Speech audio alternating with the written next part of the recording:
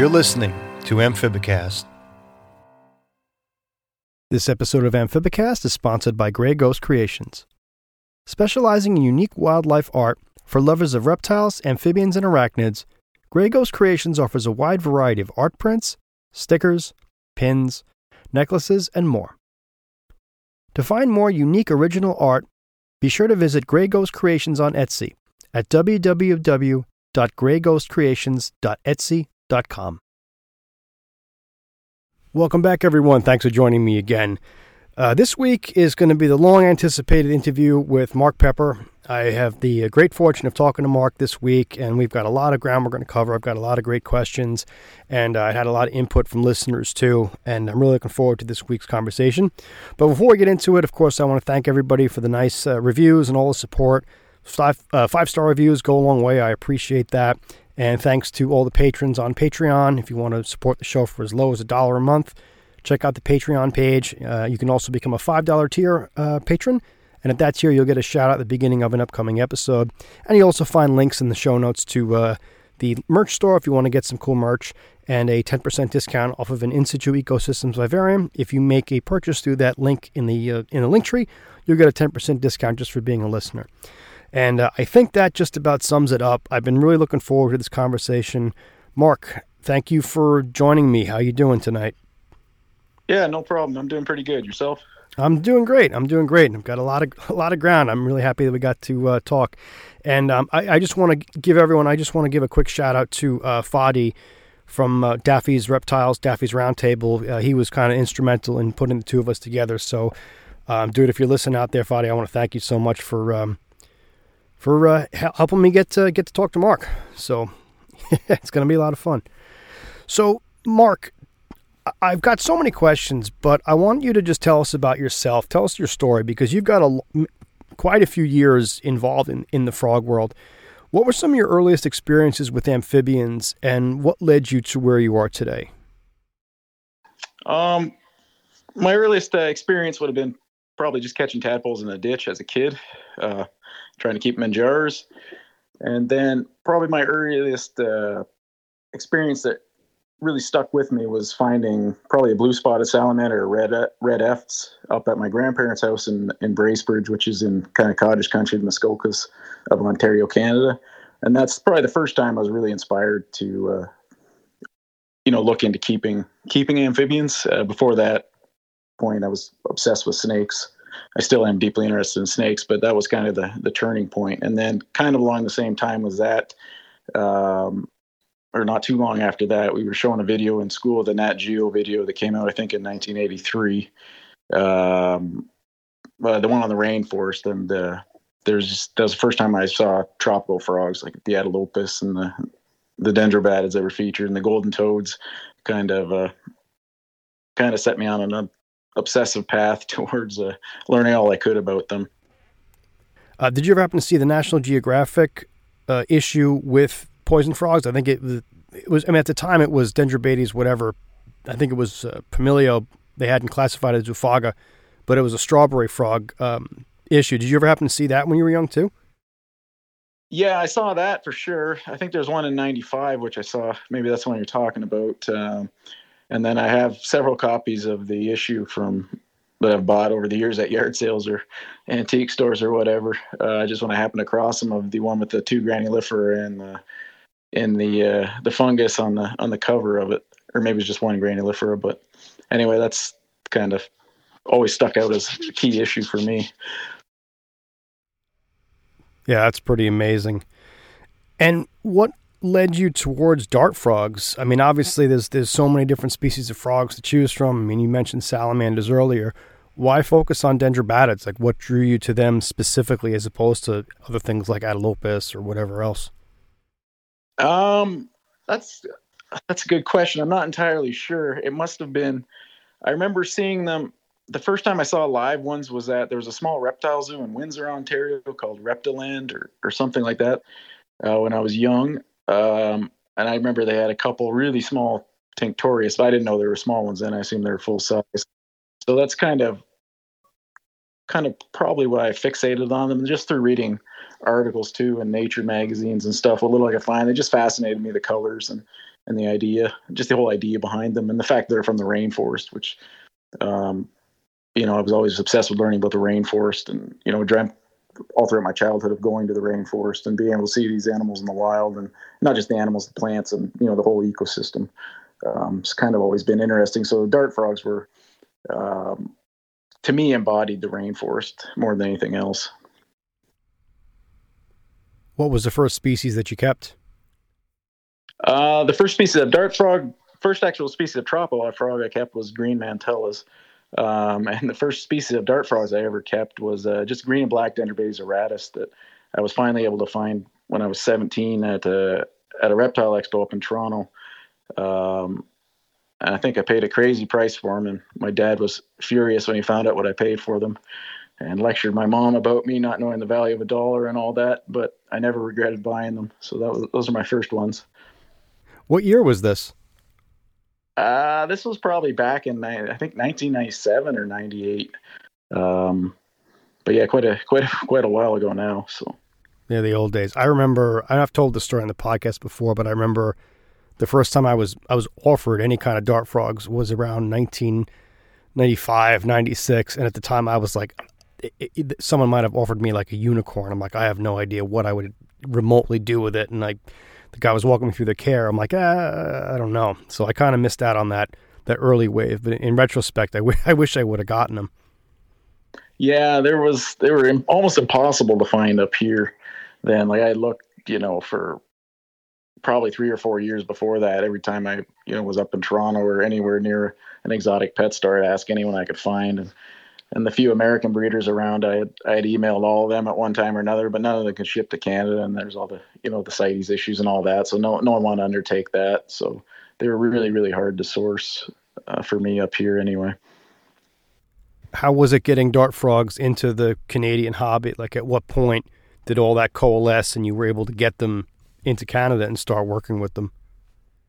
Yeah, I imported from, I guess, there was stuff coming in that started coming in more frequently with the Panama shipments, I guess, early on. And before that, there was the odd, Port Credit Pet Center would import Tinctorius or the odd stuff through. Probably most of the stuff came through the old Glades Herp outfit in Florida. And I got into contact with another breeder named Phil Ramos really early on, and he had some stuff. So we traded stuff. And there was another lady up here named Hildy who also imported from Glades some Azurias early on, and Leucomelas and stuff we take for granted now, but it was kind of Grail type stuff back then. And then not long after that, I started importing myself, and imported from Marcus Brees down in Miami several times, and just to acquire new stuff.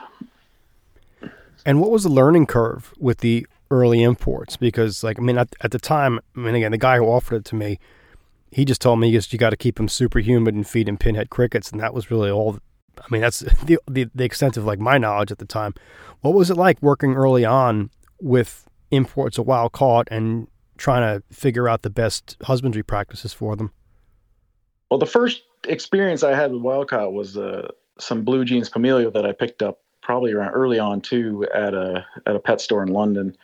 And luckily enough, they both lived. I had them for 8 years before they started breeding, and they bred really well for probably 7 years after that. So I got really lucky with that. And then I guess there's another importer in Calgary, Jared Wolf, who was really active importing from Europe at the 90s. So a lot of stuff came in through him too. And I got a few, I got my first, I guess they were called Renita Mea Venture Maculata then, the French Guiana ones. I got off him then, and I got a few kinds of Tinctorius off him too, and those all did fairly well. So I wasn't really importing early on. I wasn't importing wild caught per se. I guess the farms, the Pomelio and stuff that came through Marcus Brees, but Marcus, I'm not sure exactly what he'd done with them, but they all came in fantastic shape coming through Marcus Brees. So luckily I never suffered much in the way of a vicious learning curve, and that's probably why I kept at it, because I was lucky enough to get good animals or to get captive bred stuff early on. And it could have been a lot of luck on my behalf. I had more trouble at the time buying at that time I'd be buying all the Mantella I could find too in the pet stores. And I had, a lot of issues keeping some of those imports from the 90s alive. I'd buy 3 or 4 pulcra or whatever I could find at a pet store, and I'd probably have a 50% survival rate with those.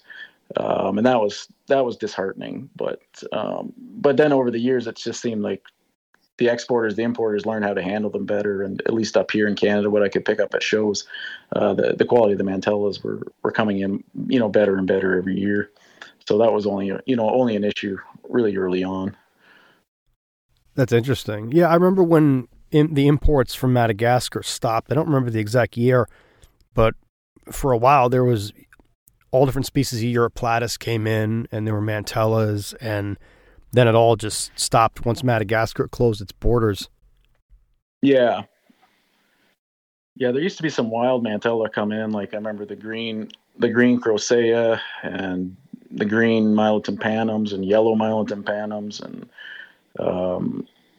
it's a shame that no one really bred that stuff to lock it into the hobby at all. But there was years and years ago, there's really interesting Mantellas that I don't think were properly appreciated at the time they were coming in.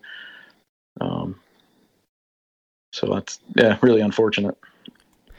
Yeah, I'm always curious about species that might have come and gone throughout the early part of the hobby that people may never see again, or may have. I mean, there's so many variables to determine what constitutes, a lost locale or even a lost species.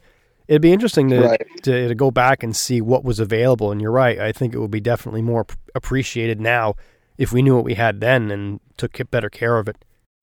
Well, yeah, there wasn't the community, the amount of people seriously keeping stuff. It was, up in Canada back then, there were only a handful of us that were seriously interested. And it blows my mind now how much is growing up here in Canada.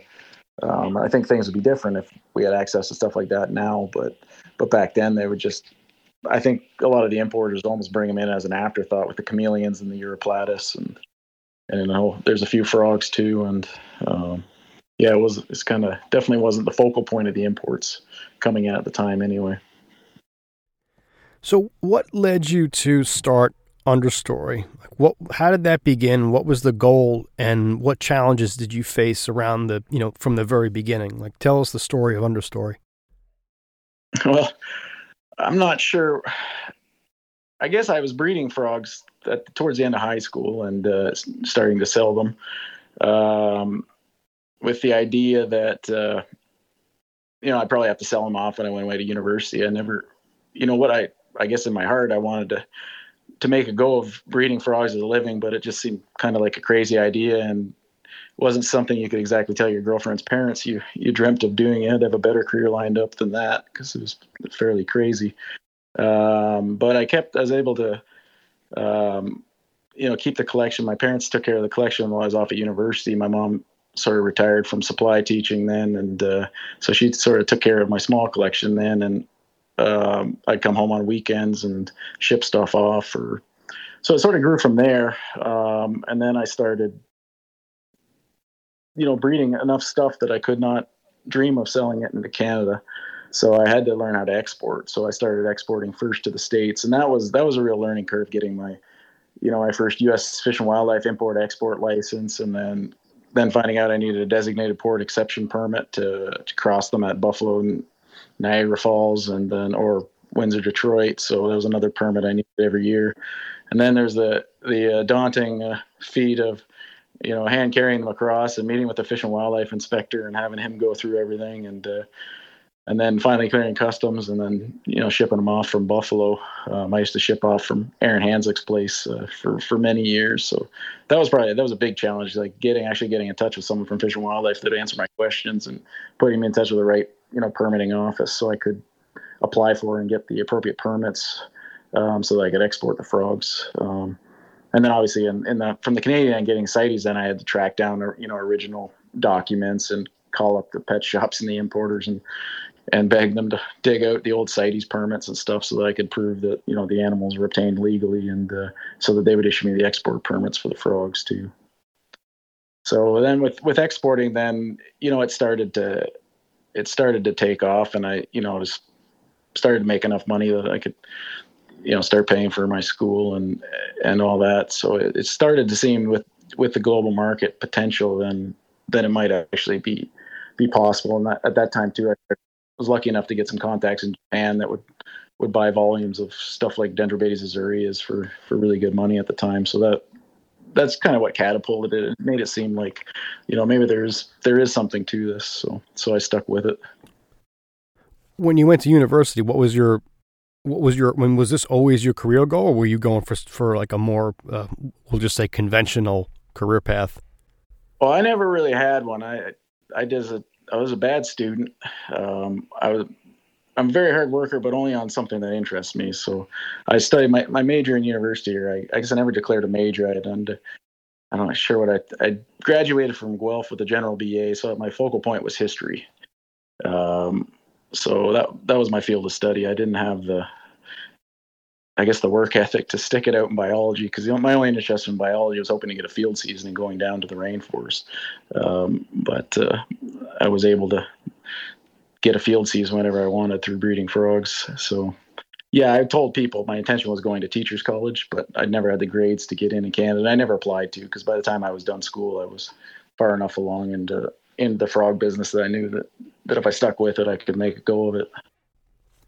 But you did end up doing or having some involvement in academia, right? I mean, you facilitated some research in Peru that led to a species being named after you, right? Yeah, I worked a lot. I was fortunate enough to get to know Evan Toomey and Jason Brown from the Kyle Summers lab down, in around 2006, 7, 5, 6, 7, 8. So we were, being all the same age and the same interest, we all got along well, and we collaborated. We traveled a lot together at that time while they were doing their graduate and their doctoral studies. So whenever we would, turn up something new, we would give them the locality of it, and they would determine whether it was a species. So they did the real science. My involvement with those papers and discovery is more just giving them field data, because I was, pretty active in the field then, and with Manuel. And so yeah, that's kind of my involvement, some observations from the field, and just sort of funneling them anything I felt was interesting that I had found, and I would make them aware of it, and they could do the actual science behind determining if it was something novel or another color morph or whatever. And then they for years worked too on studied the imitators on the property we own at Chizuta too. So so I guess that's kind of interesting, that tidbit. But. So Amarega pepperi is named after you. What was the story of this specific frog? Number one, having a frog named after you is awesome. I had Kyle Summers on maybe about a year ago, and I was like, "You have a frog named after you?" He goes, "Yeah." I was like, "That's so cool." And he was so humble about it too. I'm like, "That's awesome." Like, how did that happen? I mean, how did you get a species named after you, that one specifically? Well, Kyle's got a cooler one than me, but no. So the summer, or not Summerside, what became Amarega pepperi was we were just traveling late in 2000, I think 2005. And at this point there hadn't been a lot of, or anyone really, looking south of Tarapoto too far, because all the guidebooks, this was at the end of the narco stuff, and I think it had been done largely for years, but there was still the stink of it in the air, or well, the Frommers, the travel guides advise everyone not to go south from Tarapoto, and slowly we worked our way. We were working our way south, one town after another, and everything seemed safe, and there wasn't any issues. And then so we just kept working. You go through a fairly dry patch until you get south of Tarapoto till you get to Campanilla. So there's not really poison frogs. And then once you get to Campanilla, you start seeing the first pepperi populations, which wasn't the first one that we ended up finding. So we were down near Shumanza, and there's just a creek by the road, and the car was making a weird noise. So Cesar was trying to figure out what was going on with the car, and we hiked up to the creek, and there's a dead dog, and hopping around the dead dog was these strange orange-looking frogs that, once we caught them, we thought, though, this is actually just a really nice, probably Amarega bacilli. So, and we didn't think too much of it. It just seemed like a logical range extension of Amarega bacilli. And then further south, we found even brighter orange ones. And then a little later on, further south, almost to Tokachi, they're almost red. And yeah, so we never thought anything of it. We just assumed it was, Basseri range extension, because there's not much of a disconnect geographically between the two species. Maybe, I'm not sure, I shouldn't speak without having the facts, but I'd say about 60 kilometers of a gap. So it seemed to me like a logical natural range extension along essentially along the western foothills of the Cordillera Azul. And then it wasn't until later, when we were with Evan Toomey checking these things out, that he immediately noticed a difference in the call, which I'm terrible audibly like that. But Evan was incredible in his ability to hear something in the field, say the call is way different, but I still don't hear it. So that's what keyed Evan in, and then they sequenced them, and then I guess they described them, I think around 2008 or 9 in the paper, where they also described Emerega yoshina and ignipatus, which are from out in eastern Peru near Cantamana. So this was all done through audio calls? That was how they determined it was a new species? Well, that's what keyed Evan in. I never had an inkling that it might be something new. I never crossed my mind. I assumed it was a Basseri. But Evan, that's what drew his attention to it. Evan and Jason both realized, and then they recorded the call too and compared them, and they're quite distinct from Basseri. And then when they sequenced some toes or whatever of the Pepperai, then they determined it was a distinct species from Basseri. That's fascinating. And I mean, it makes sense. I had a conversation with someone, I can't remember who it was, and I said, why do you study frogs as opposed to, say, salamanders? And then this person said, well, frogs make a lot of noise, and that makes them easier to find. I was like, that's kind of a good point. I didn't think of it that way. But that's wild. And especially being able to distinguish that in an area that is going to have lots of background noise. You're going to have birds, you're going to have other frogs, insects, and whatnot. That's wild that they were able to distinguish that, just on the spot. Yeah, like Evan and Jason I think they don't get enough credit for, they're two of probably the best field biologists, the field herpetologists to come out in many, many years. And I don't know that there'll be two people that can quite match their efforts and their passion and their enthusiasm and what they're able to accomplish and the amount of species they described. And all this was, I don't think people realize, all this was secondary to their peripheral to their actual, what they were down there researching. They spent every spare minute they could chasing these passion projects, and not so much their own research projects. This was all done in their spare time on their weekends. They would fly around or drive around wherever they could looking for new stuff. And all this while they're doing their masters and their doctorates. So I don't think they get enough credit for the amount of work they did outside of their PhDs. Yeah, I've read some of the research. It was very, they wrote a couple of books too, I believe, right, which are available for, there's plenty of research papers, but there's also, I think, a book or two out that I guess the average person could get a hold of. There's the monograph, that on the Renidomea. And I think, I'm not sure what Jason did with Amarega. I'm long since not kept up with the science end of it too much. But the big one I think was the Renidomea revision, which came out several years ago now, where they reworked the entire group of Renidomea, which is loaded with amazing pictures of stuff that a lot of many hobbyists probably haven't seen pictures of if they haven't looked through the monograph. Have you ever seen anything out in the field that was a complete mystery, like anything that was aberrant that you couldn't identify? Like, you ever run into anything like that? Yeah, I always assume it was something like, when we saw Benedicta for the first time, we just immediately, what we thought it was just a fantastic form of Fantastica. And there's still there's a frog from out near Sisa, which is probably just another color form of Cryptophyllobaides or Hyloxalis or Ventris. But it's kind of distinct, but it's one of those super cryptic frogs where you don't find when you're looking for it, but it'll jump in front of you if you're not paying attention or looking for something else. So there's been a few things like that, but not many that I would think. Yeah, I guess I've never found one that's jumped out to me and say that's got to be a new species. It's always been, that's probably just a color morph of this or that. So, and I don't know really how many new species are actually out there at this point. I think there's plenty of untold number of new color morphs and populations, but as far as new species, I'm not really sure. I'm always intrigued by that type of stuff. Like I mentioned earlier about species that might have come into the trade and then just disappeared without any real legacy of them even being here. I don't know, stuff like that always kind of just arouses my curiosity at kind of seeing something that nobody else has ever laid eyes on or will again. But Yeah, I share that with you for sure. Like what always fascinates me is like what would be in places that have been deforested, central ideal, what would have been, I think, historically important areas for poison frogs, like the Tarapoto Valley be one. It's been deforested for hundreds of years now. Like what would have been there as far, could there have been, you know, all there seems to be so much morphological stuff radiating out of the Tarapoto Valley, like what was actually in the Tarapoto Valley. That kind of question's always fascinated me. Like what have we lost long before anyone was actually paying attention to poison frogs? Kind of interesting to ponder. Oh, absolutely.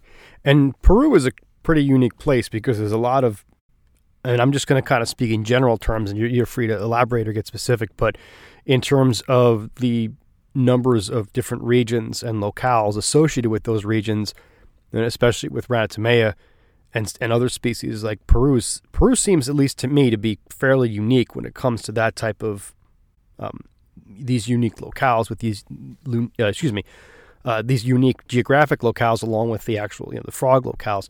I mean, is there anything that's really unique about Peru that attracted you to Peru as opposed to, say, Panama or Brazil or Colombia or any of those other places? Why focus on Peru?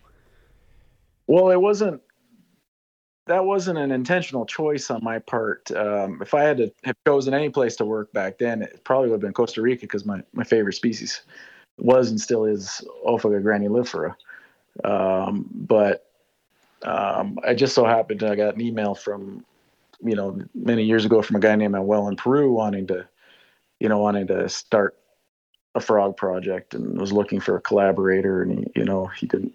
So that's kind of how it got started, and luckily enough it worked out that way. So it wasn't ever my intention to go start anything in Peru, but Manuel, he was able to get it started, and so working with him, I stayed involved because we were able to get stuff into the trade legally through his efforts, largely in Peru. So that's why I started. And then I guess the first time I went to Peru to meet Manuel, I mean, I fell in love with the country immediately. Like it was, landing, and we met Manuel the first time, and he came to meet us in Lima, and then we flew immediately to Iquitos, and I'll never forget landing in Iquitos for the first time.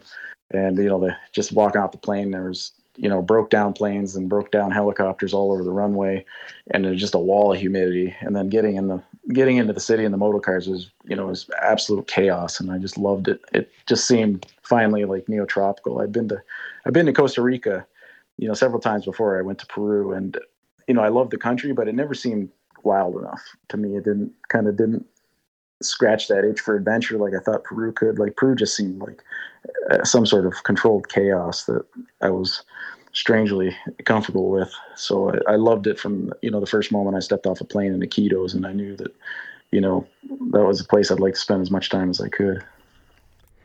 So what was the operation that happened in Peru with Manuel? How did that start, and what did that ultimately become? Well, to go back, I guess, so how it all started was Manuel, he was in university, and so we were the same age, which we didn't realize. I didn't know anything about him or him about me, really, other than he knew that I was selling frogs.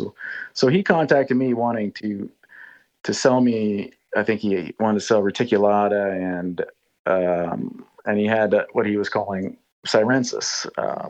So Manuel at the time was putting himself through school by selling dried insect specimens that he would catch, and he could export them through the program they called the Calendario de Casa. So essentially a quota system where you could catch and export insects, and the system still exists for many species of dried insects for the the insect collectors and the artisan trade and craft makers and stuff. So that's what he was doing at the time, and he assumed that that he would be able to just sell the frogs too. He assumed they'd be on the Calendario de Casa, or there'd be something similar. So he offered me these species, and I said, well, yeah, I mean, I 100% be interested, but can you actually export them to me legally? And he's like, well, I assume so. I export these insects, no problem. He's like, he quoted me the shipping price through DHL, and I honestly wasn't sure how that would go, but it was cheap enough. So I wired him the money for it, and he said, let me look into it. And anyway, he got back to me within a couple of days, and he's like, send me your Western Union, your address. I have to send your money back. He's like, I can't actually ship you these frogs. There's this thing called CITES and this and that. And he's like, I thought I could send them like my insects, but I can't do it. So I'll send you your money back. And it was, I don't know, maybe $60 or $80. And I said, well, just, keep the money, but maybe look into, is there any way we can do something to get these animals out legally?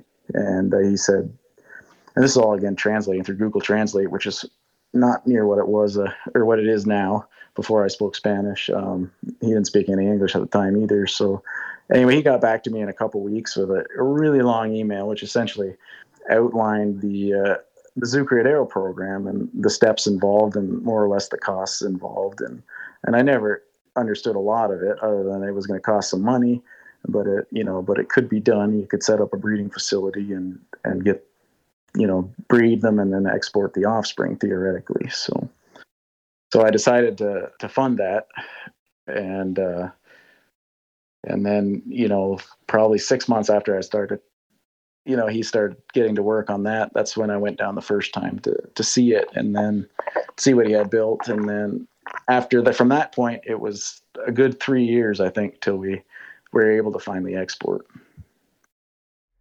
And you built a facility down there, or what was the physical presence in Peru that you created so that you could breed these frogs? So initially we had permits. The first 2 permits that came through to work with that Manuel was able to get was for Rhenitomea reticulata. Well, at that time they're called Dendrobates reticulata and Dendrobates ventrimaculata, which is now the Amazonica. So those are the 2 species in the Iquitos region. And so we had bought 22 acres of forest there, and he had set up the original zoo creator was there because it was just focused on those 2 species. So he built probably 3 meter by 1.5 meters by say 1.5 meters tall pens and filled them with bromeliads and put a couple pairs. I think he had 6 or 8 of these, and then he put probably 2 or 3 pairs of each in these pens and bred them that way. So it's very simple, just right inside their environment. So they didn't really know any better. And so that was the original. And that was fine for those 2 species. But when we got further along with permits for other species, we knew we had to build inside the city. And that's when everything really changed. Like once we got permits for the Fantastica and the Flavovitata and the other Rhenitomea and some of the Amarega, then we bought a lot in the city and we built, a proper building with air conditioning and, proper frog rooms, built glass aquariums and, with climate control. And then we also built some pens outside in the yard outside in Iquitos, but this is all again, a walled area. So that was the original infrastructure. Once we moved past the first 2 species, then we moved everything but into Iquitos, and then it became more of what people know as a frog facility, sliding glass front tanks, kind of Euro style stuff, and inside with air conditioning and all that.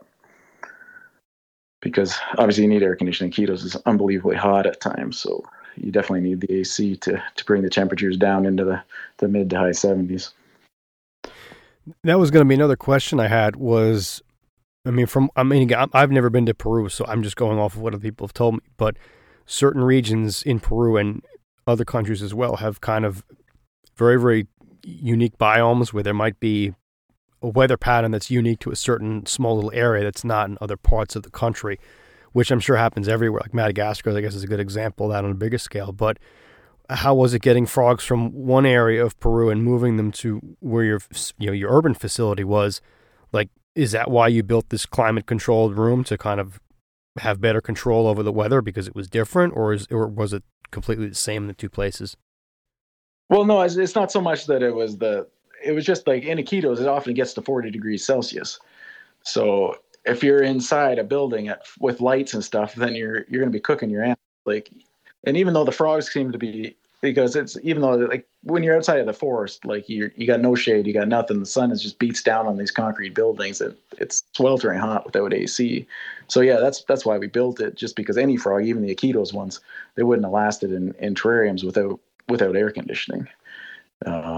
Because it would get too hot inside, especially inside a glass, essentially a sealed up glass tank with lights on top of it. So it's just to bring it down to the conditions that we were used to in Canada too. So just that's the main thing. It's just like Iquitos is an extremely hot city. It's right on the Amazon. That's probably one of the hottest places in Peru. It's sweltering, I guess, to put it any other way.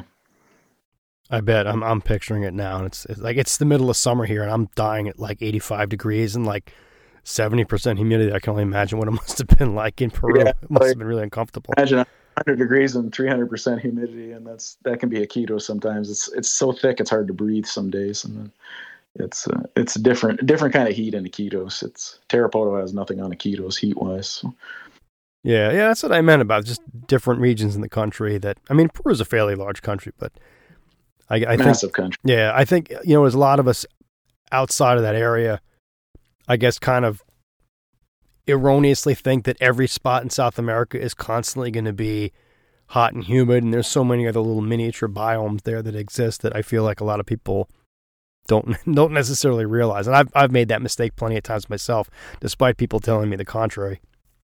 Yeah, and the temperatures in one spot to another in the same place. I mean, there can be such a variation too. It can be so cold at nights in some spots and so hot in the day, and so there's such fluctuations and you get up in elevation just a little bit, and the temperature can change a lot too.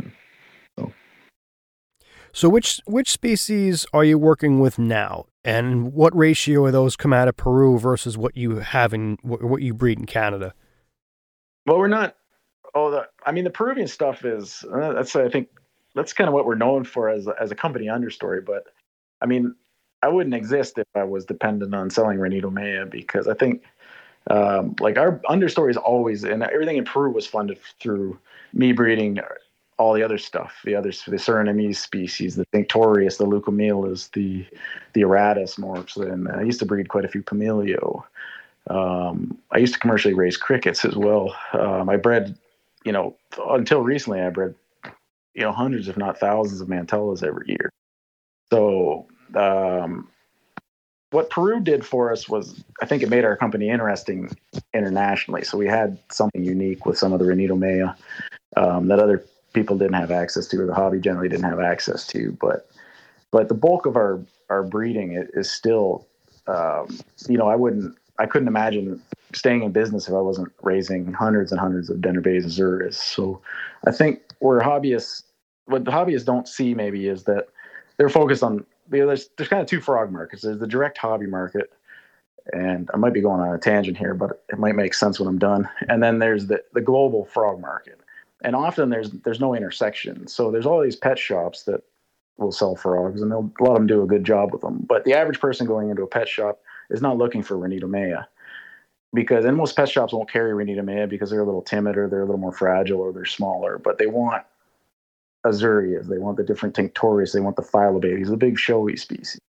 And a lot of people that buy the frogs in pet stores all over the world might never even connect with someone in the hobby. They just want one terrarium in their living room, or maybe two, so they don't become what we consider hobbyists. They don't get to the level of a frog room or anything like that. So then the Renito Maya, like where they fit into the whole industry of the hobby, is mainly, it's a hobbyist animal. It's a really kind of a specialty thing that I don't think will ever cross over into the mainstream onto the level, just because they are smaller, they are a little more reclusive, and can be a little more delicate. So I think all the Renito Maya market and a lot of the Amarega market, it's consumed hobbyist to hobbyist. And us being in Canada, where there's still, compared to the United States, a very small hobby. I mean, it's growing phenomenally, but it's a mere fraction of what it is in the United States, let alone Europe or Japan. So, and us being in Canada, like we're very far removed from all the huge hobby market, like in the United States and Europe. So, I mean, all the Renito Maya market, and you'd think people would be surprised how few Renito Maya we actually sell to the U.S. compared to how many Azurias we'll sell on a shipment. It's and that's understandable in the way that like we only ship to the United States 2 to maximum 4 times a year. So a lot of hobbies don't want to wait. Like they don't want to wait 3 months for their frogs when they can buy them from other great breeders in the States like Jared Ruffing or whoever that has them kind of on demand. So for that reason, I guess my focus has been, and my passion is reading mail. That's my favorite stuff by far. But from a business perspective, what we breed and what we always will be focused on breeding frog wise is the larger species that have an appeal in the greater pet trade market. So your facility that you have in Canada, how do you have that set up? So we have 2 barns here that we built. They're about 172 by 40 by, 72, that's the footprint, 72 by 40, I think, or 72 by 36 maybe. And then there's a quarantine wing on that's got 4 independent quarantine rooms that all have their own AC and water and all that, so that when we do import, that everything can stay in quarantine for a long time. But we used to, back when we're at our peak years ago, we'd often have 4 rooms in quarantine running, but now I hate to have even more than 1 room in there running. So yeah, it's all set up inside these insulated barns. So the other barn now is all just plants. So I have 1 for frogs and 1 for plants. So that's the other part of our business that's grown exponentially, is the terrarium plants. And where I think there's the most potential for growth going forward is in that market. Do you think that the plant market totally eclipses the frog market? Because I've heard that from other people as well, that like the plant community is bar none like gigantic. I mean, do you have that same impression as well? So what I foresee happening, is at some point the terrarium plants will eclipse the frog sales. I think the plants, just by the sheer size and the depth of diversity in plants, I think it's a far larger market than frogs. But I think both will grow kind of at the same time as well. I think you'll see a lot of people come into the frog market as more plant people start keeping terrariums. I think they're naturally inclined, or it naturally appeals them, the idea of, to many of them at least, the idea of keeping frogs. And now in Canada, the big expos in Ontario, they have a plant expo attached to them. So you see a huge amount of overlap now with that. So it's really interesting to see. Which species of plants are your big sellers? Or, well, let me 2 questions. Which ones are your most common sellers, and which ones are your, I guess, like hobbyist sellers that go to people who are really, really specialized interests? Well, we still so like there's people that just start setting up terrarium. They want the hardier stuff, like smaller philodendrons are fantastic.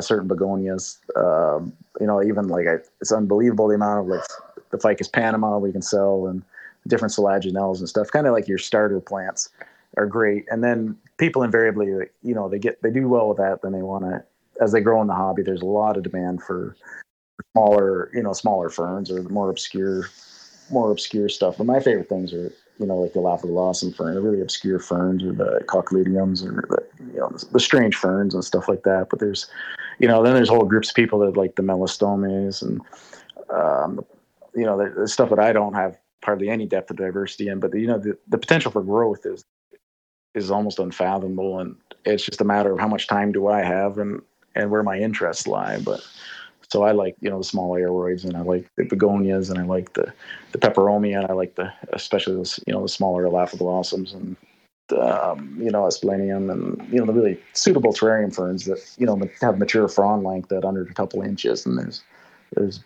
who knows, it's amazing the diversity of what's out there for that, and the potential for that. And I think what's interesting is that you can have, theoretically, in a relatively small terrarium, 50 to 100 species of plants, as well as a nice colony of frogs. So. Yeah, I mean, my plant game is pretty weak. I'll admit that. I have a very, very limited palate when it comes to plants. I bought a Monstera recently, and that was really the extent of my my venture into anything beyond the basic stuff. But I know people are going to laugh at me, but that's fine. You mentioned something earlier that interested me that I didn't know about you. You said you farmed crickets commercially? Yeah, well, that's how that was my first really go at making money at this was actually crickets, and I hated every minute of it. But yeah, we did.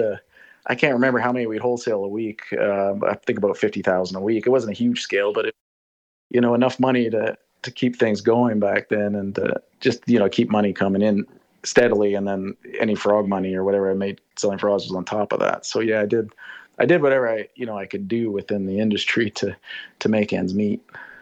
How did you manage that? Because from what I've heard, it's pretty horrific and really dirty work. How did you do that?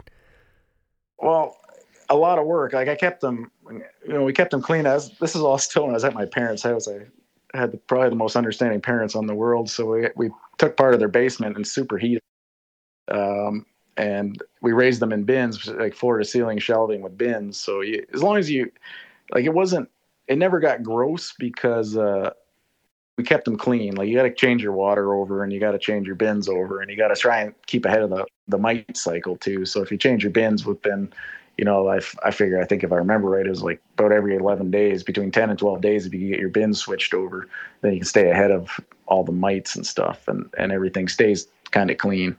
And so it wasn't overly stinky, but it was kind of hot and gross, and it's just a pain in the ass. And it's unrewarding work. It's not like working with frogs where there's like seeing a cricket hatch pales on the level of seeing a frog metamorphose. Why do they have to be kept so hot? What part does that play in the equation? I don't know I think keeping them hot and dry seems to keep it from getting soggy inside the bins, and speeds up the larval stage. I think your crickets hatch in like 8 or 10 days or something if you kept warm enough. So we'd always on the very top shelf. I remember always stacking the bins of the vermiculite with the cricket eggs and all that. So it's been years. I'll never raise crickets again. That's the reason I don't keep any tree frogs anymore. Just because I hate dealing with crickets. So I've had my fill of crickets.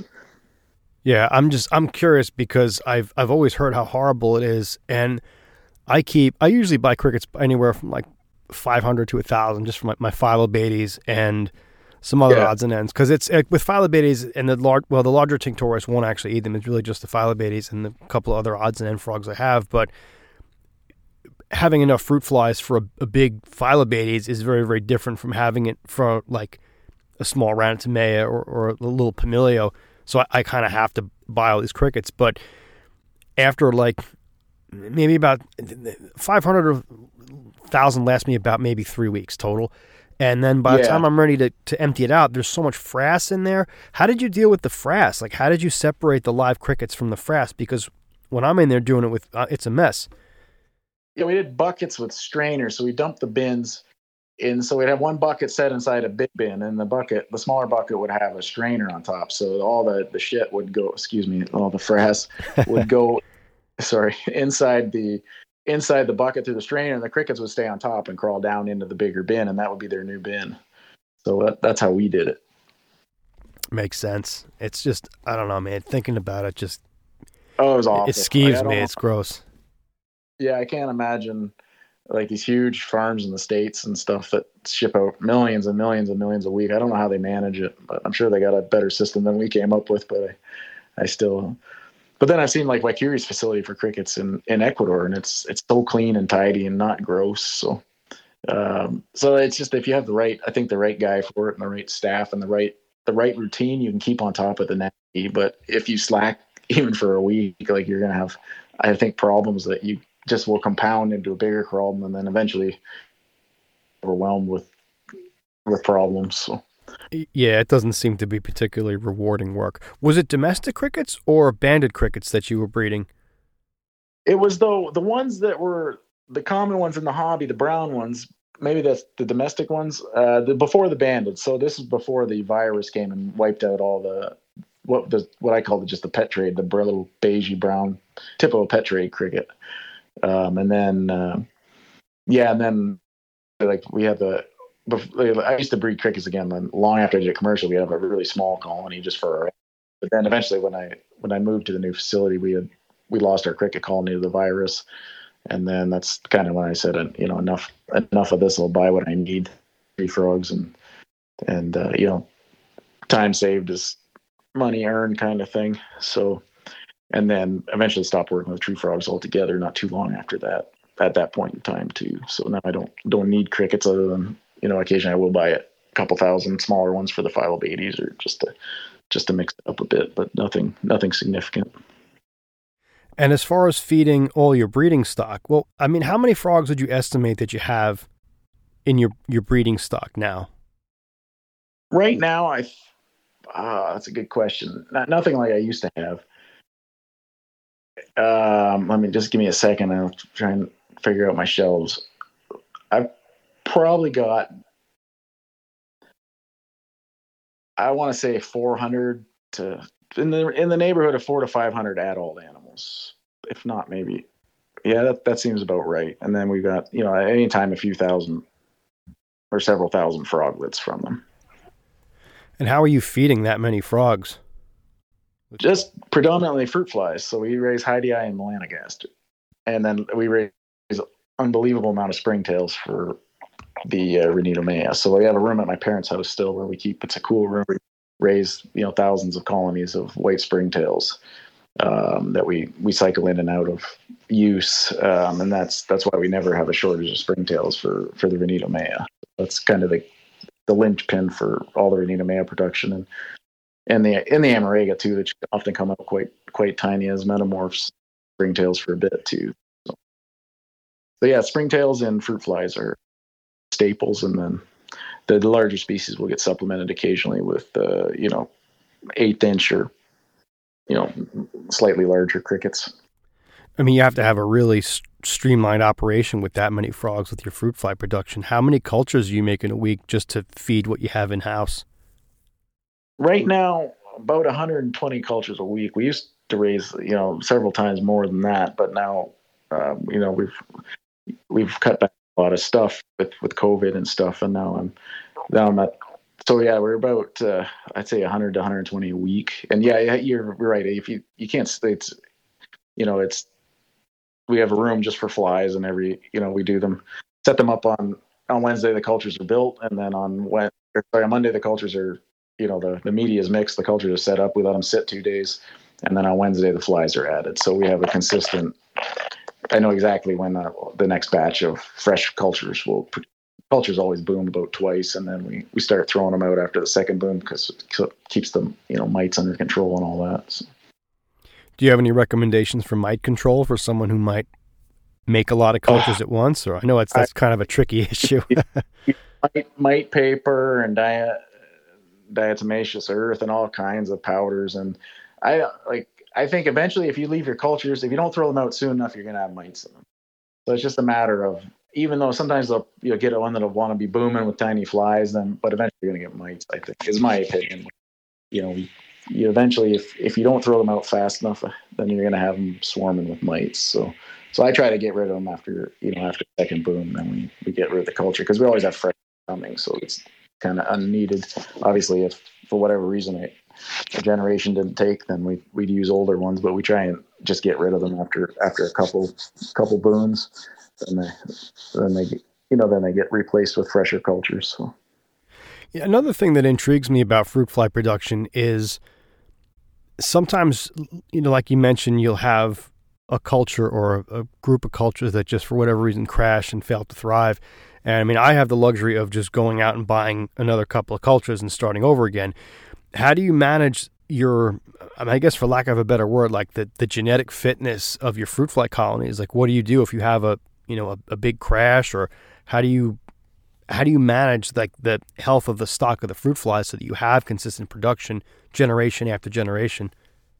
Well, generally what'll happen here, every summer I'll get a few that'll start flying. Like I'll have contamination from, and touch wood, it hasn't happened yet this year, but I'm sure it will later on this summer. So I'll see a few cultures where they start flying. I think that's just wildflies get in and are attracted to the stink of all the cultures, and will breed through the lids or through the fabric lids or whatever.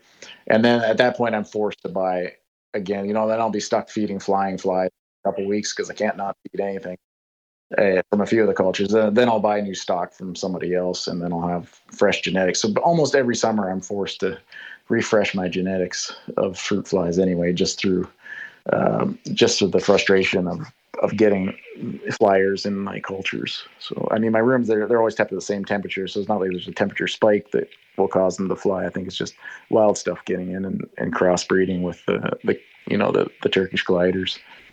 I see. What about the breeding frogs that you have? Do you ever import new blood from wild frogs to supplement your breeding program, or how do you? Because I often hear about people bringing in new stuff to supplement bloodlines, but I don't really know anybody who's ever actually done it per se. So I was just curious what your thoughts are on stuff like that. No, like I mean, I would jump at the chance to get wild caught azurias or some more wild caught tinks, but again, I don't know. Like stuff like azurias, like they breed so well. They're so robust, and I don't know. That's a really good question. I don't have a good answer for. Like I don't know at what point we're going to need new blood. I think that's where hobbyists need to really be focused more on is making sure that each generation lasts as long as possible, because I don't know, there'll be a time in the future where no one can get anything, I'm sure, out of South America. So what we have is going to be what we have. And, it's important that if a frog has the potential to live 8 to 12, 15 years, we got to squeeze out every year possible so that the next generation can last. And then we might have these around. But I think there should be, relatively good genetic, like as far as in my way of looking at it, like I'm confident with what I've got that it's going to last my lifetime without having any issues. And then beyond that, I don't know when the problems might start to arise. I know I mentioned I just posted about Brazilian Yellowhead finally breeding for me after 4 years of not. It was just a tiny 3 clutch, but then Troy Goldberg mentioned that he was wondering if it might be sort of a genetic bottleneck because he's had trouble or heard of troubles with that morph in the past breeding. So I don't know. We could be starting to see that, but I don't know. It could just be my husbandry issues or just bad luck, or, not every group you get is going to be an epic breeding group either. But yeah, so I don't know what the answer is to that, but I think the obvious solution is to manage stuff better. Because like I said, like I don't see wild-caught azurias coming in anytime to refresh bloodlines to be generally available. But what does come in, I guess, what does come in should be preserved maybe a little more thoroughly.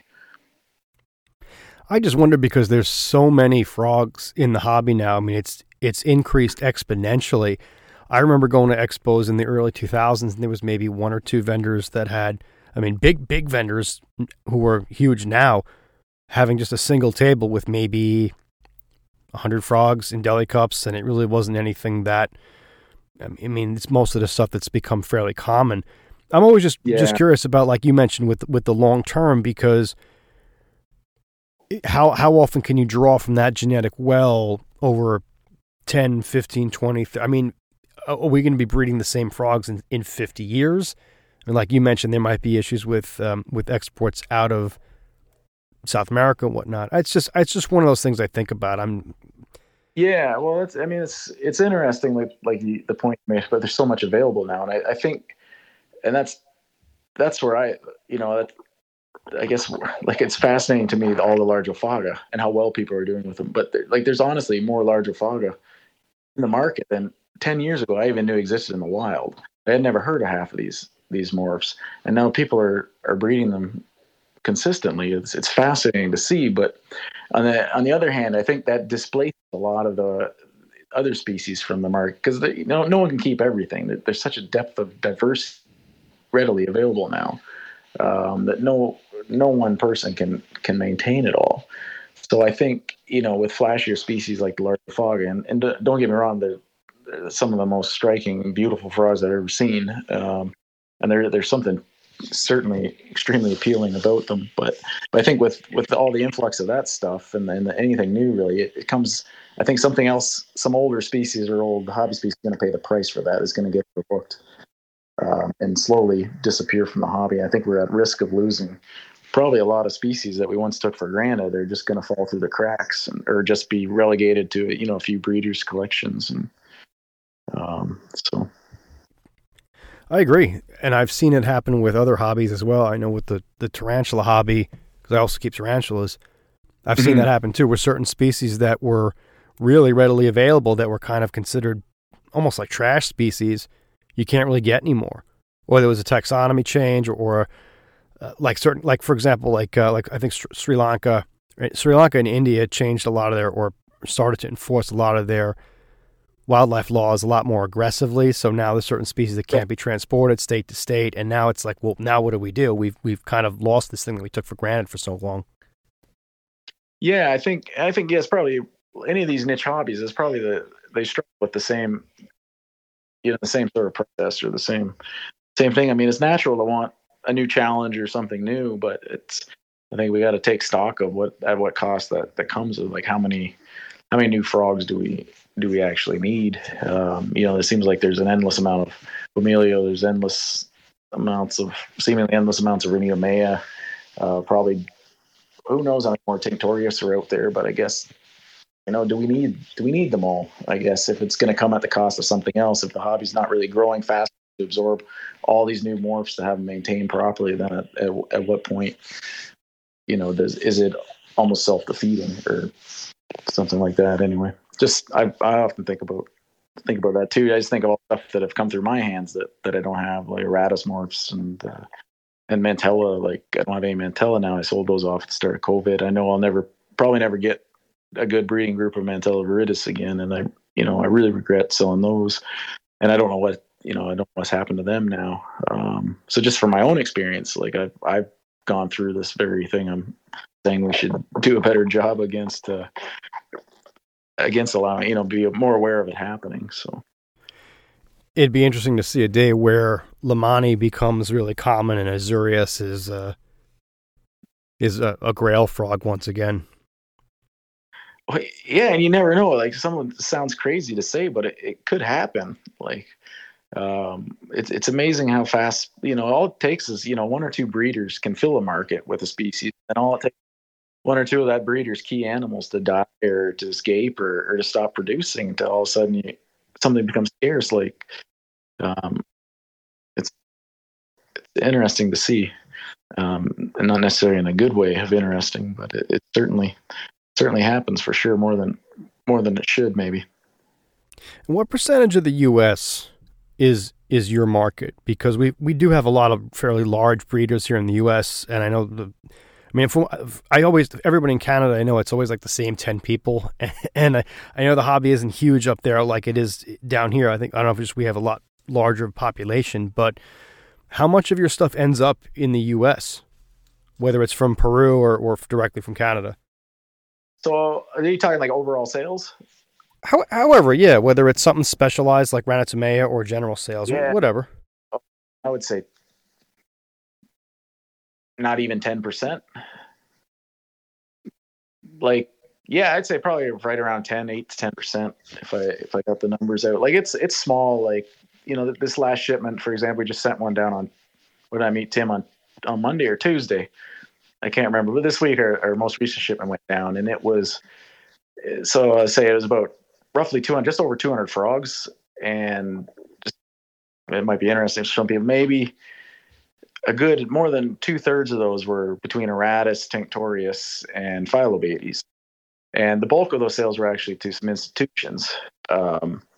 So the few Renitomea were dispersed to a handful of hobbyists, but it was a really small percentage. So, and like, again, it goes back to what I said. Like, I can't export. It's too much paperwork. The turnover time for paperwork and all the processing, getting them across the border, setting up the inspection with U.S. Fish and Wildlife, the customs inspection, and then I have to get the CITES paperwork from Canada, all that paperwork. You can't do it on a scale that you can. So I can't be exporting every week or every month. I think I only have the stomach. We only have the time to do the paperwork maybe 3 times a year. Maybe we can squeeze out 4 shipments next year if there's enough demand. But so like in the meantime, between shipments, like, like Jared Ruffin is such a well-known, great Renita mare breeder, for example. Like he'll sell way more Renita May in the States than I could ever dream of, just because he's right there. And he's got excellent animals. So why not buy from Jared? Why wait? From a hobbyist perspective, why wait? 2, 3, 4 months for an understory shipment? I just can't compete with the direct market that's already available from all the network of breeders that are in the States. So for that reason, even though we're geographically close to the U.S., it's a very small percentage of our sales. Like I said, I'm surprised the volume of frogs we're selling in Canada, and our biggest market is right now, and it has been probably for years, is Japan. Yeah, that was going to be my next question. I don't know if you've ever been there or direct observation or what, but what is the hobby like in Japan? How much of an interest do the Japanese have in dart frogs? They have a huge interest, but I think it's becoming more, from what I can tell. I've never been. I'd love to go, but I think there's serious, there's not a lot of space from the average house. I don't think that there's a lot of people with frog rooms, but I think there's a lot of people keeping 1 or 2 terrariums, like a lot. So like we sell the shops in Japan regularly. We ship to, by far most of our exports go to Japan. And we also sell to, into South Korea, quite a few animals, and that's through a network of hobbyists that get together in group order. And we'll ship to Taiwan a couple times a year. And we used to ship, pre-COVID to a lot more countries, more or less irregularly, but now it's hard to get, the connections haven't come back for freight. So logistically, it's much more difficult to export than it used to be. So yeah, we've always been a very international business. So, but it's nice with, to see it growing in Canada, because going forward, one of my biggest concerns is, if one airline stops taking live cargo, that could bottleneck all of our ability to export, or almost cripple it. So, it's always a kind of one of those things that you worry about, like the what ifs. So that's, again, why I'm largely focused on plants too, because our plant exports, we can send them DHL, we can send them FedEx, and, if they get there on time, great. If it's a 3-day delay, fine. We've had boxes held up for a couple of weeks, and the vast majority of the plants do. So it's a much more forgiving industry to be involved in than frogs, which are, frogs are extremely time sensitive. So they miss a connection, in the United States or whatever, and they get the next day, they're usually fine. But if I have a box transferred through Frankfurt that misses a connection and it's got to go to Indonesia, it might be 3 days till the next flight it can get on, and then you have real trouble. So that's got to be nerve-wracking. It's not getting any more fun. Yeah, it's always, hundreds and hundreds of times I go to the airport and drop off a shipment, but it's always stressful, because once they give you the acceptance paperwork from, say, Air Canada or whatever airline I'm using, you get the acceptance, you clear them through customs, you get the acceptance from the airline. It's totally out of your hands, and there's a million things that can go wrong.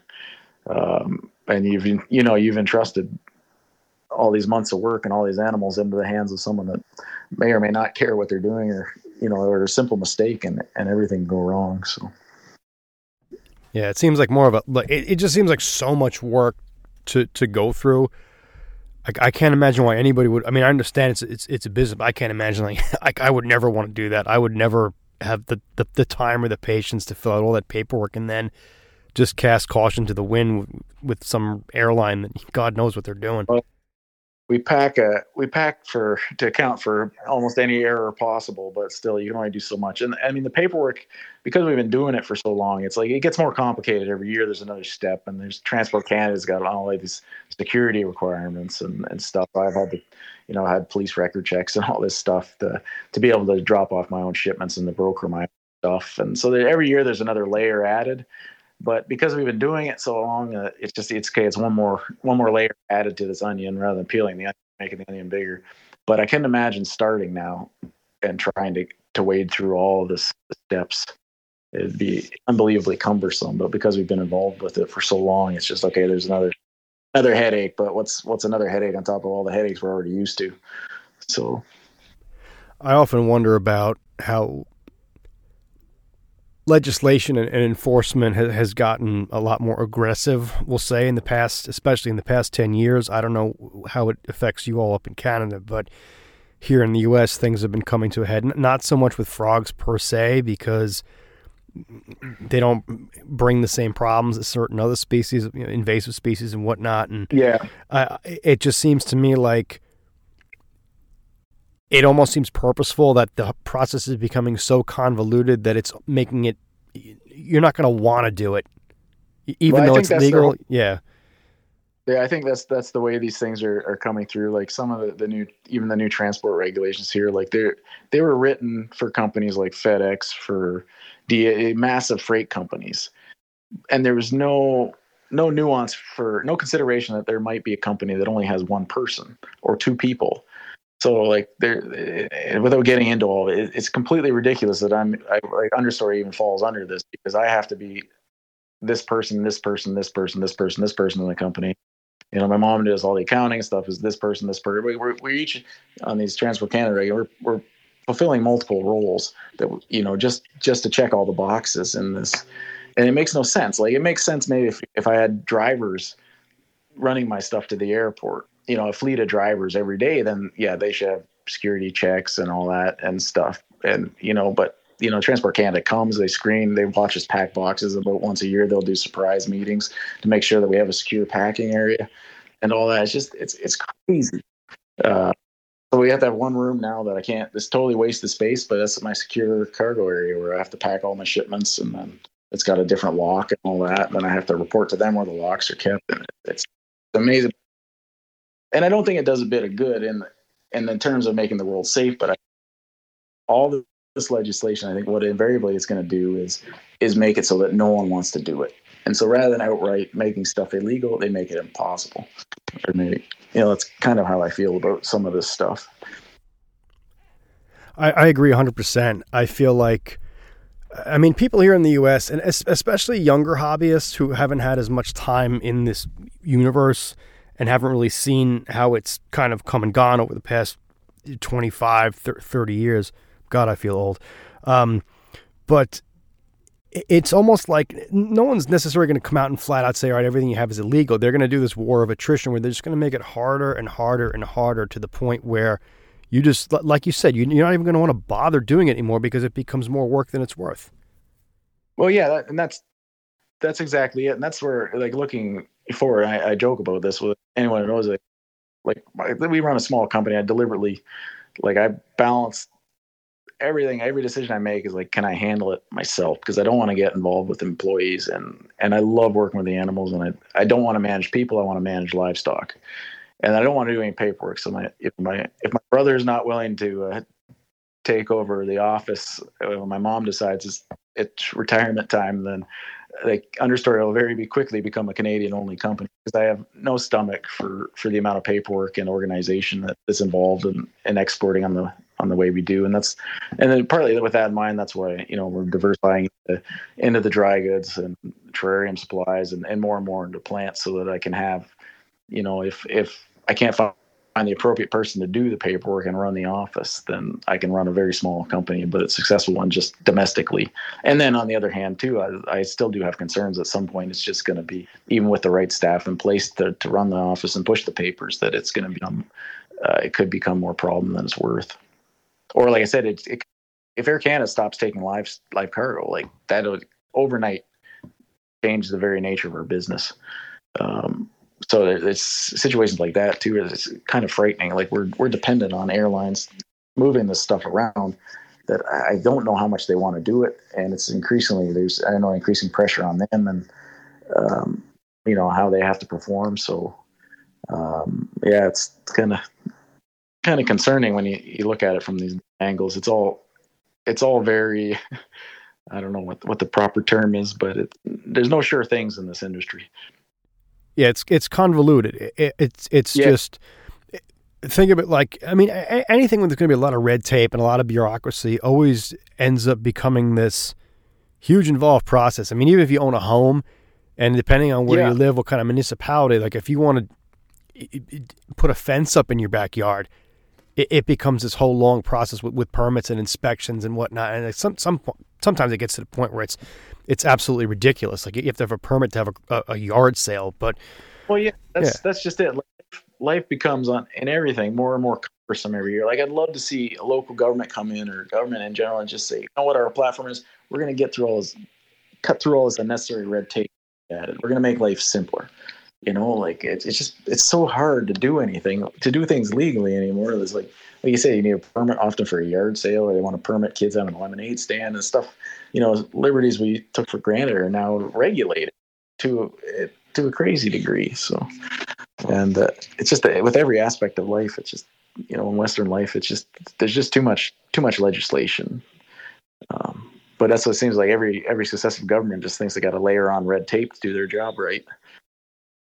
Yeah, I'll share one anecdote about that, and we'll move on. But a colleague of mine is in the food service industry, and he was telling me how he had a food truck and he was catering an event that was going to be a benefit fundraiser for the county's, I think it was like the Boy Scout chapter or something like that. So it was a charity thing, and the county wanted, I think, like $150 for him to have a permit to raise money for the county. Yeah, that's crazy. I mean, but that's how everything just seems to get muddied, and you'd think that it would be counterproductive to people's goals. All right, well, if you want to have a clean, legal trade that's done properly, you'd think you'd want to facilitate it in a way that would encourage that. And like, people are shocked that there's an illegal trade. Well, you've made it so hard for people who have an interest in doing this the right way to do it. You've basically cut them out of the equation. So of course people are going to come in and they're going to do the wrong thing. Yeah, no, it's like anything. If there's demand, people will find a way to get it, but it's going to make it harder for people to do it the right way. But I don't know. I think demand, long term, all things considered, the hobby looks good long term. But again, it's just there's peripheral stressors that I see really, really bottlenecking the potential for growth. That have nothing to do with demand or husbandry or anything like that. It's just external forces, or it might make things harder. Yeah, I mean, most expensive thing out there is the price of paper, because the paper is going to get you where you need to be, whether it's money or permits or whatever. Yeah, exactly. Yeah. So I wanted to ask you about a particular species that has kind of been. I'm trying to think of how I want to describe it. Kind of like this, to me at least, this like mystical, magical species. It even has this amazing scientific name, which I believe you've seen in the wild. And I've never actually pronounced it out loud, but Ixodobates mysteriosus. Have you seen these in the wild? Yeah, we've seen them several times over the years. So yeah, it's an awesome frog. And you said it. You say it the way I say it, so I'm going to assume that's correct, but I've often butchered many Latin names, so you're not out of the woods for sure. But what I find, maybe because I do like history, the history of that frog, I think, is as fascinating as the frog itself. And I don't know if most people realize how, like, the circumstances in which it was discovered and then described and then rediscovered. But so in the early 1920s, Harvey Bassler, who was a surveyor for British Petroleum, I think it was right after I'd say the 20s, but it might have been right after World War One. Was surveying northern Peru and the Condor Mountains for British Petroleum, and he collected not only Mysteriosus, he also collected from way out in the Palma, near the Palma de Manzariche, Ixodobates captivus. So he had the peace of mind while he's hiking. This is at a time when there's no GPS, there's no satellite navigation. He's maybe got a functioning compass, an altimeter, and a stubborn mule to help move through these, mountains that still to this day, that these areas are extremely remote and hard to get to. But I can't imagine what it'd be like in the 20s. And this guy, when he's surveying for geological surveys for BP, he has the wherewithal to collect, voucher specimens of what he thought might be interesting new species. So that to me is fascinating. Like I often think of these, early turn of the century explorers as, like their level of testosterone, and it must have been through the roof to do what they've done. Like, we often joke about, this awful hike we just took or this or that. And then we get to town and we complain that the beer's not cold enough or something. We're like, we think we're tough, but we're so soft compared to what these early explorers, must have been suffering to, for weeks on end, trudging through these Cordilleras. with no trails, no nothing, just using an altimeter and a compass and a third testicle or something. I don't know. These men must have been built differently back then to do this stuff, and then just have the energy to collect stuff too, and to carry that with you is mind blowing. And then, so yeah, Charles Myers and John Daly described Mysteriosis in the 80s. They got a hold of BP, lent them Harvey Bassler's notes, and they as well. And then they got a hold of the preserved specimens and described these two species. And his notes were so good that Mysteriosis was found basically precisely. Was rediscovered, I think, in 1989 or 1990 by Schulte, precisely where Bassler had said he found it, 60 years earlier.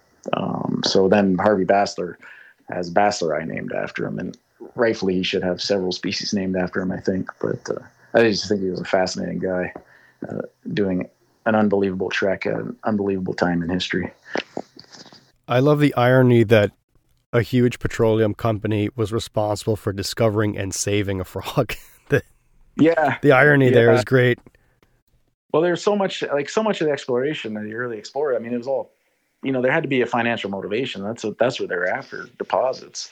So, and that's, without them sending out guys like Harvey and others, I mean, a lot of these places wouldn't be explored. So those were they were the trailblazers, really. But yeah, so the habitat it's from is really unique.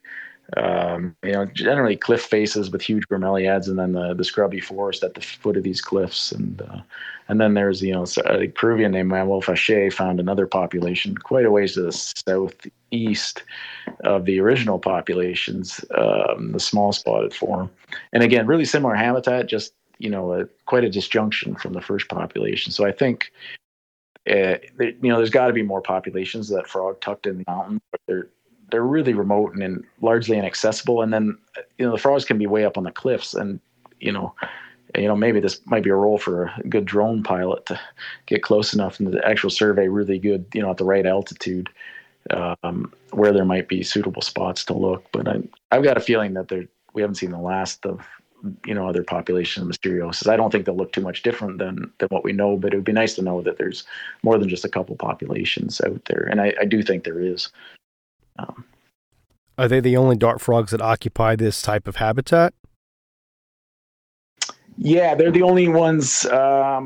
We've seen there's a Hyloxalis species that lives not too far from the fine spotted, the more recently described population, and I'm not sure if there's like an Amarega or a Hyloxalis. There probably is a Hyloxalis up in Santa Rosa de la Yunga with the type form too, but I'm not sure. But yeah, that's pretty, it's a unique habitat. So there's not a lot. It's not hospitable to a lot of other dart frogs. It's not what we think of generally as dart frog habitat. If it wasn't for the bromeliads there, it'd be completely inhospitable for frogs. But the bromeliads provide, from the heat of the day, from the cool of the night, and obviously it gives them the phytotelm they need to reproduce in. So.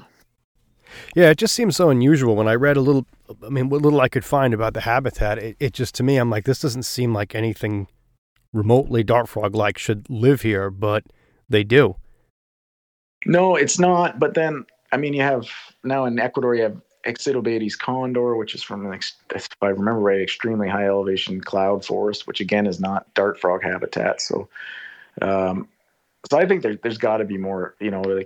There's so much potential in northern Amazonas and Cajamarca and southern Ecuador, like on the frontier with Peru. But the problem is there's landmines all through that region too. From both Peru and Ecuador mined the border years ago during their war. So at least the Peruvian side, the rumors are it's still very heavily mined with landmines. So surveying is a risky proposition, I guess.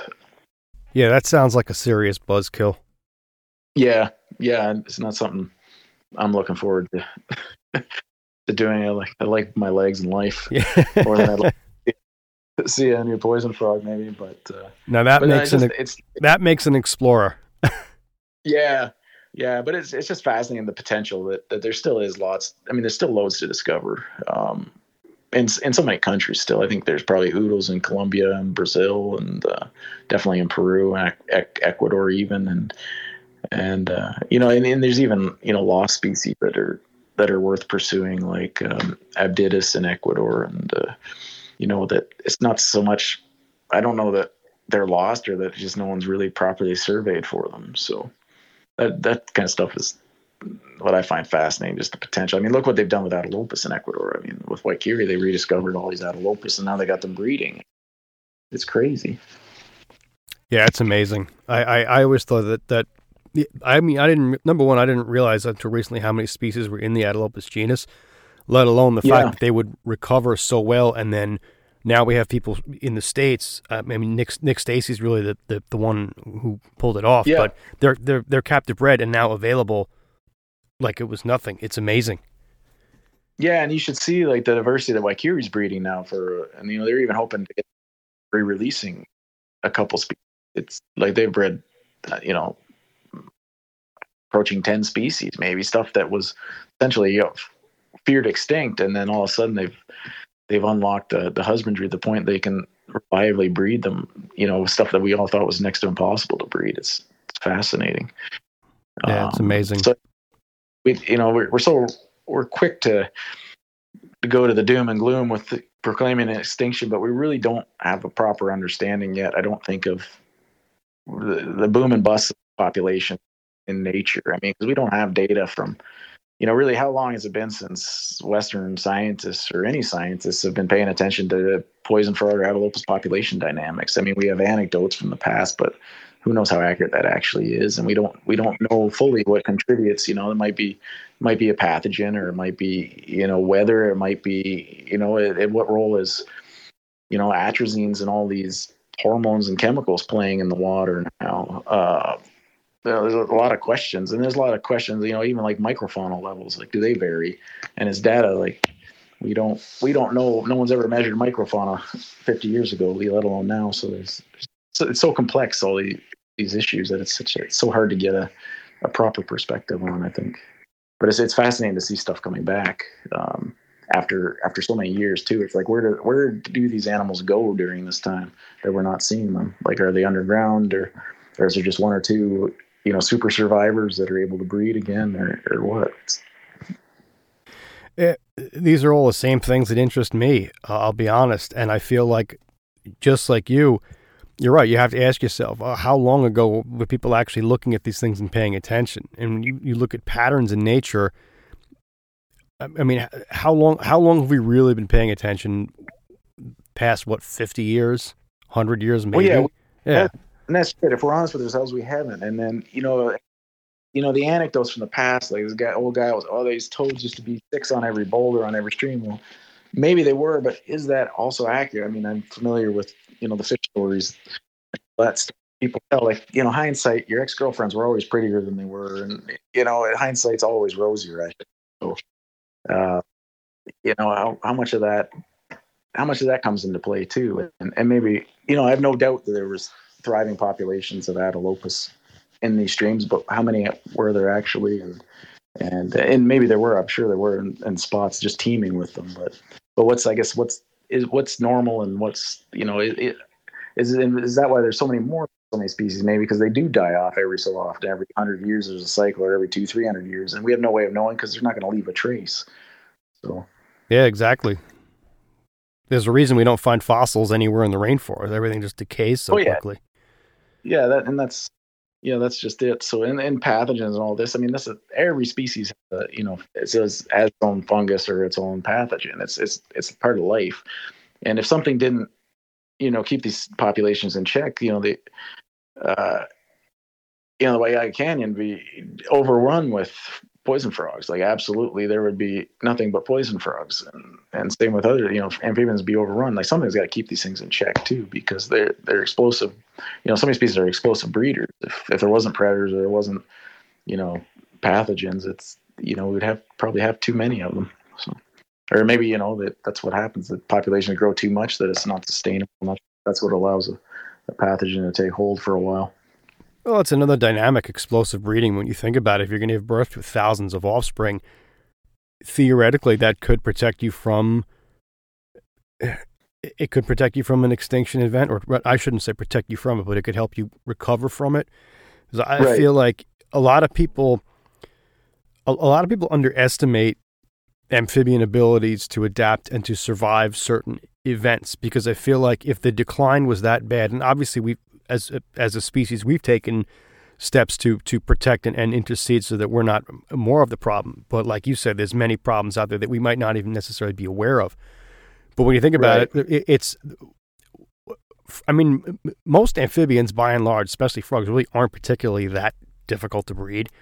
And the more we figure it out, the more it just makes sense that, okay, well, if I have a pair of frogs and they can have 1,000 offspring, and we can make sure that those 1,000 offspring survive, assuming there's not a genetic bottleneck issue, I mean, that's a substantial effort as opposed to something like a panda or an elephant, which takes so many years to be able to reproduce and produce a viable pair that can reproduce and continue. I mean, with frogs, it just seems like a no-brainer. Oh yeah, like I think frogs are the ultimate survivors. I think, they do so well. Like, I just think that what I see in Ontario, like I'm surrounded by, and where I grew up was surrounded by agriculture. I have intensive cash cropping, pesticide use, and these creeks are still full. And I swear, again, I see more frogs at my parents' house when I go visit them in the day than I ever remember seeing as a kid. But I don't think pesticide use is plain. But it's, and then, where I'm at, like my vernal ponds in the back of my forest, they're loaded every year with, with frogs and spring peepers and chorus frogs and gray tree frogs and, everything, every species that's native to this area is thriving back there. So, and it's not what I consider, it's not a pristine environment by any stretch. It's got to be, the amount of agricultural runoff is to be astounding in some of these creeks and streams because we're surrounded by it. They're spraying constantly. But yet the frogs are doing awesome at on a superficial level. They look great every year. They come back, they breed. I hear them singing every time it rains. Every time it rains, the road is loaded with toads and frogs running across it. So it seems like the frogs themselves are doing well, but it seems like maybe not the best time to be a frog, but yet they're still surviving. Yeah, I agree, and I've heard that from many people that it's, the narrative of the amphibian decline and like you said before, the doom and gloom. I don't think that the general public really understands how a lot of these species are recovering. I mean, even certain species being rediscovered with viable populations, and like you said, they have the potential to be excellent survivors. And I often question, how is that narrative working? Because there's a lot of species. I mean, Atelopus, the genus, is, with the exceptions of Tiki has some pretty unique problems, but there's definitely hope for survival, and it's not like as grim as it was 20, even 30 years ago when we were losing species left and right. Yeah, and that's where I think, the narrative, it fails in that there should be, the good news should sell better than the bad news, but that's unfortunately the way it doesn't. But I think all this negativity and doom and gloom, I think it's self-defeating, and it's almost will disenfranchise people from even trying or even caring. They hear it's the end over and over, they're going to believe it, and they're not going to want to help, or they won't get involved with legitimate, conservation concern. There's plenty of room for hope. I'm far more optimistic than I was when I got started, because when I got started was when we started hearing all the news of the declines, but it just, thankfully it's not come to pass as was predicted. And I think it's really, we have to be optimistic, or, I guess if without optimism, then what's the point of fighting for any future if you're not fighting for hope and optimism? And I'm, for the most part, extremely optimistic about the future of so many amphibians. I couldn't agree more. And I feel like a lot of that support comes from the hobby. When you think about it, I mean, who's going to care about these things? People who see them and can appreciate them every day. Like, I just, it's frustrating when I hear like what you mentioned to me about the CITES in exportation and whatnot, and how it's so difficult for people who are doing the right thing and serve a dual purpose of supplying the hobby with frogs that are, whatever term people like to use, sustainable, but frogs that are not causing a negative impact on the environment. And it's frustrating to see that, that doom and gloom narrative constantly persist. And the contributions of hobbyists, like much like you. I mean, you've contributed incredibly to this hobby, and I don't feel like it should be difficult for people like you and others that I've had on the show to continue to do this type of work when it only benefits the world. I mean, I don't see any downsides to this. Yeah, I don't either. I think it's so important to have for especially like, for kids and younger generation. Like, God, if they don't have access to wildlife, who's going to be the next generation to give a crap about the rainforest?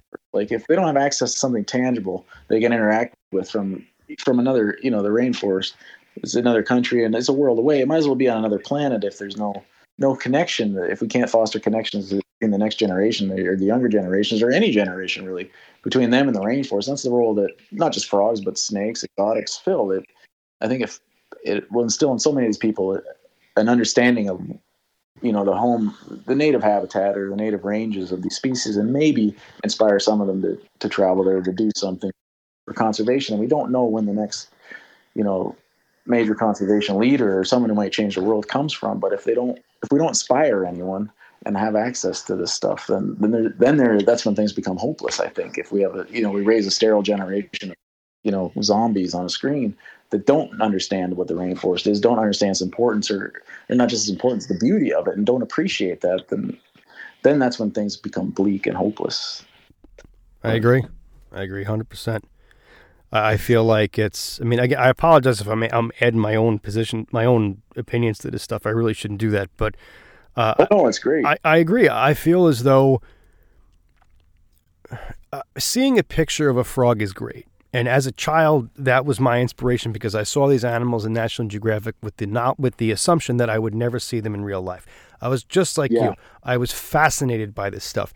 And then once I actually got to see one physically and keep it and interact with it daily, be responsible for its care, watch it grow, it was an amazing experience. And I feel like people are so quick to be derogative towards people who want that type of experience and value it, because I'd rather have a handful of beach sand in my hand than watch a beach on TV. It's just exactly. You lose that intimacy, and I agree with you that you lose your passion for something. Looking at a post or whatever on Instagram, Facebook, whatever, TikTok, whatever people look at, it's fake. You're just seeing a representation of something. You're not seeing what it actually does. Mm-hmm. Yeah, that's exactly right. Yeah, and I think that's the important, in a nutshell. That's why I defend the exotics hobby. And I will to the day I die. I think it's vitally important for the well-being of the planet, despite the flaws and the problems and whatever anyone wants to cast. I think it plays a very positive role in educating and, more importantly, in inspiring. And we live in a world where I think we're in desperate need of ways to inspire, especially the younger generation, to get outside and to live a proper childhood that's not so sterile and experience a little more than just through a screen, because there's so much out there that I think it'd be a shame not to experience it better. With the exception of one person, every single guest that I've had on this show, I've said, how did you get into this? And it was always, I started catching frogs and lizards when I was a kid. Almost every single guest out of like over 140 episodes, every single guest I've had on has said that. Yeah, and I think that's the tie that binds all these industries together. That's what we did. We had a curiosity that could only be sated through capture, through tactile, through touch, right? You're a kid, you want to touch everything, for better or for worse. But I remember, I still remember catching my first garter snake and putting it in a little plastic container. I was so proud of myself. I was probably 4 years old. And my mom made me let it go because she realized it was going to cook in that container, but I was a champ then. And I still remember that now. And I've loved snakes ever since. And, in that moment, my fear of snakes went to fascination, like in an instant. Because then I got to realize this thing was nothing dangerous. It was an amazing animal. And I love snakes ever since. I've loved frogs ever since. And that's never going to change. It's yeah, I think it's so important, that the kids have access to be kids and to go catch stuff and raise tadpoles. Even if they kill a few tadpoles, who cares? If they learn something from it, they get that experience. Like it's part of learning. Let them interact with nature, even if it's clunky, even if it's not perfect. It's still, if they're learning and they're inspired, then who knows the good that will come out of that in the future. That's very well said.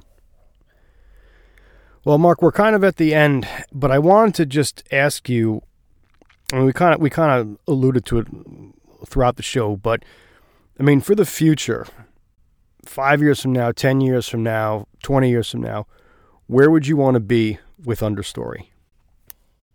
Where I want to be is, I would like to have I guess I'd like to get it to the point where I maintain a large collection but not be breeding them all the time. So have more of I want to be primarily a plant company. I guess I'll start with that, because it's a lot of work raising all these animals. In 20 years, I'm going to be a lot older than I am now.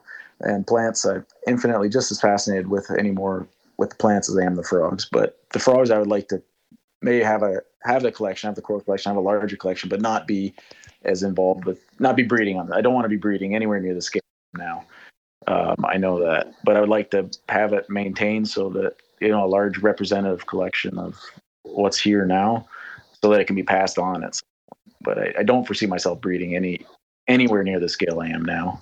But I'd like to have, a better organized, I guess, inventory of species, and more, sort of locked in, and then breed them when I need to, or if someone wants them, pull a clutch or two or whatever.